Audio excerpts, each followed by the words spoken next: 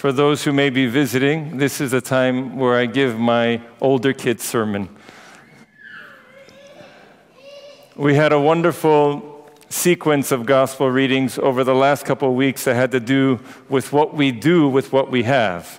Jesus was focusing in the Gospel of Luke a lot about caring for the person next to us, not being ignorant and dismissive or not seeing the needs of the people next to us. So we heard a sequence of Gospels that was talking about care for our brother and sisters in needs. Today, we encounter yet another Gospel reading, and it has to do with Christ going into the synagogue on the Sabbath day. And there's a woman who's sick there for 18 years, the gospel tells us. And for 18 years, she has literally been bent over. It says that she was so bent over that she could never straighten herself up.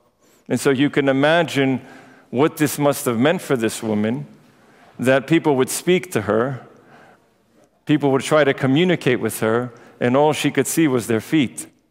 In fact, she probably couldn't lift herself even to see them in the face. She would always have to be looking from the side. So this kind of tormented situation for this woman. And in this great synagogue with a lot of people coming in and out, Jesus sees her and says to her, "Woman, you are freed of your infirmity." And it says he went over and he touched her.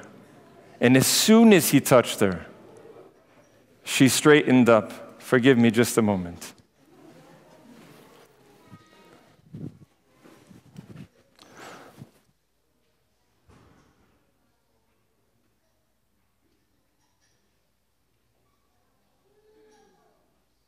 As soon as the Lord touches her, she sits upright.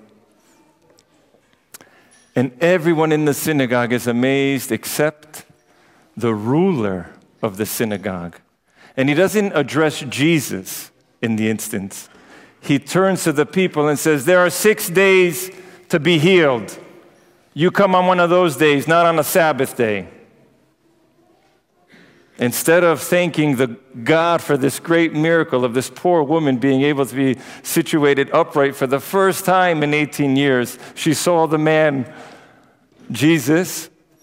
He's more concerned about following the strict law, the letter of the law, and he misses the whole point. And Jesus, you see, sometimes we have interesting details in the gospel that are worth noting. Jesus always distinguishes between the sinner and the sin that's committed, right? He loves the sinner. He embraces the sinful woman caught in the act of adultery. He embraces the tax collectors who were cheating the people, and he makes them his own disciples. He specializes in converting people who were not good into really good. One thing he doesn't distinguish between is hypocrisy and the hypocrite. In this instance of this gospel, Jesus is pretty packing a punch. And he says, "You hypocrites, you rulers who follow the law by the letter, you hypocrites, how many of you on the Sabbath will untie your ox or your donkey to give it water? Is that not working on the Sabbath?" And this woman, this poor woman, who's also a daughter of Abraham, who Satan, he says, has bound 18 years, has been healed. And you have a big problem with that. As he said this, it says in the gospel, all of his adversaries were put to shame, and the people rejoiced at all the glorious things that were done by Jesus.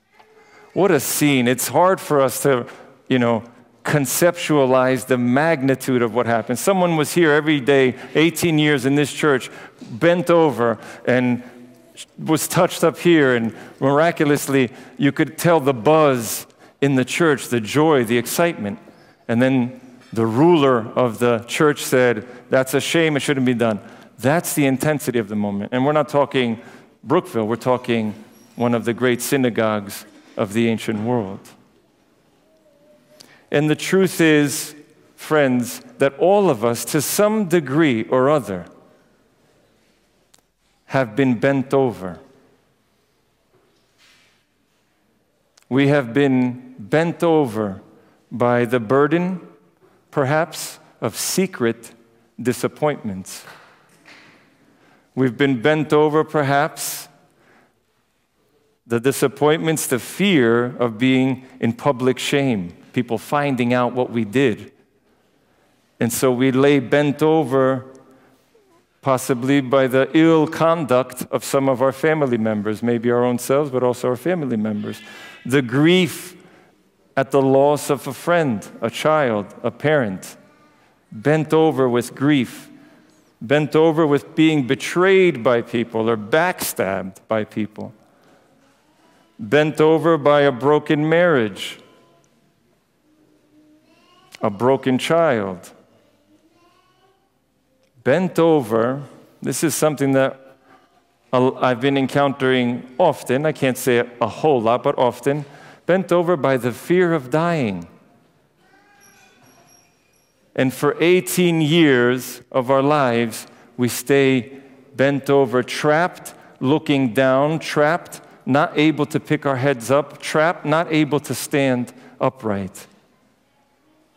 We're caught bent over. But guess what? Jesus always sees the people in greatest need. Because think about it, she did not see Jesus in this huge crowd in the synagogue. It was Jesus who saw her bent over and hurting and suffering and said, "Woman, you're healed of your infirmity." And he touches her and she sits upright.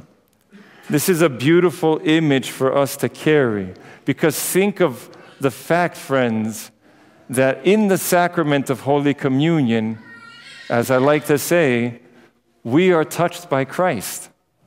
And so whatever is bending us over, whatever burden we're carrying for so long, when we come to the Holy Chalice with faith, the requisites, what are the prerequisites of going to the chalice? With the fear of God, with faith, and with love. That's what the priest says. Metaphobos eu pisteos ke agapis. Come forth to the Holy Chalice.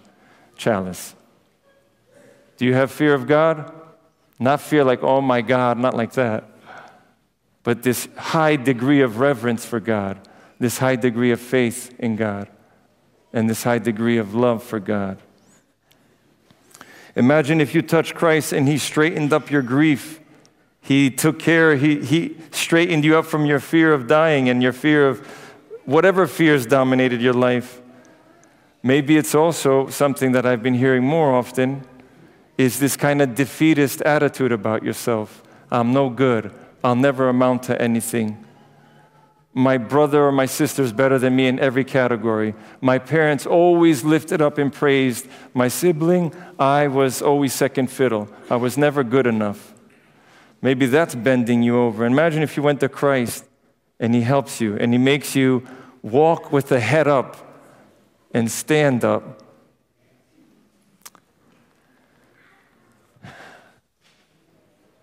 I said in the children's sermon the idea of the billion trillion stars because I wanted, hopefully, to convey to them that in the billion trillion, God still sees you.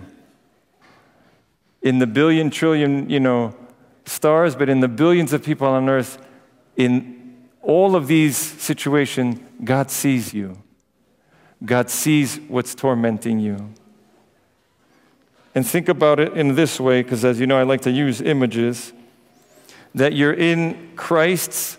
You ever go to the ICU?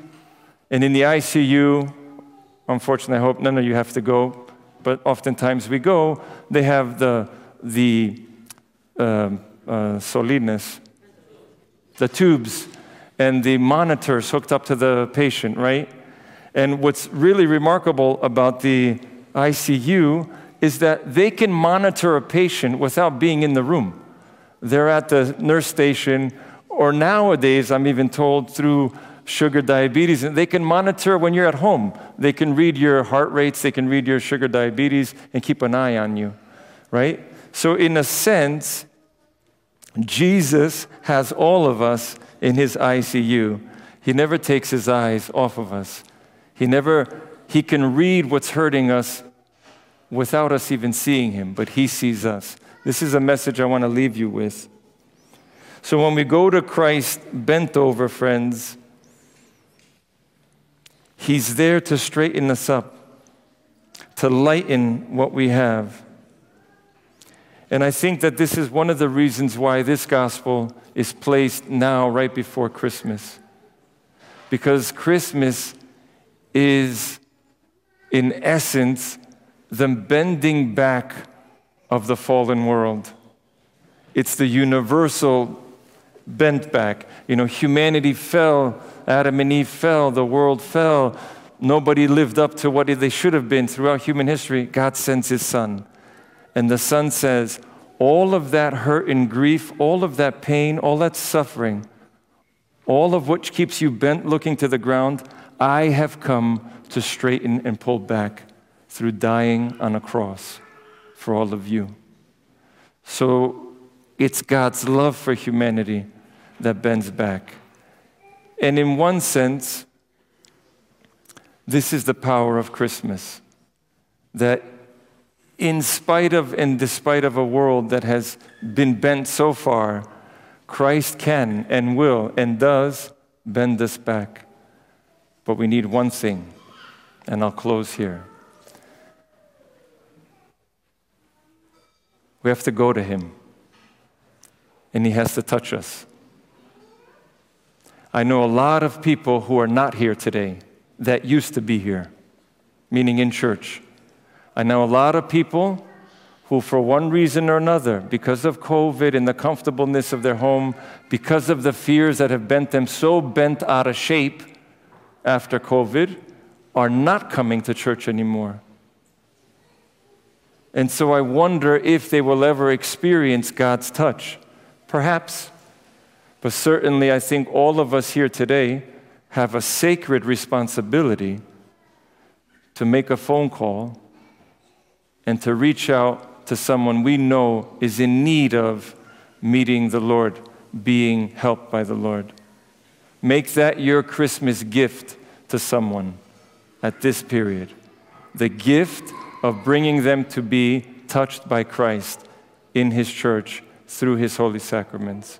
May God bless us all, and may God give us the strength to continue our journey towards Christmas with his blessings, knowing that he has the ability to do even that which we can't even imagine. Even he knows the billion trillion stars.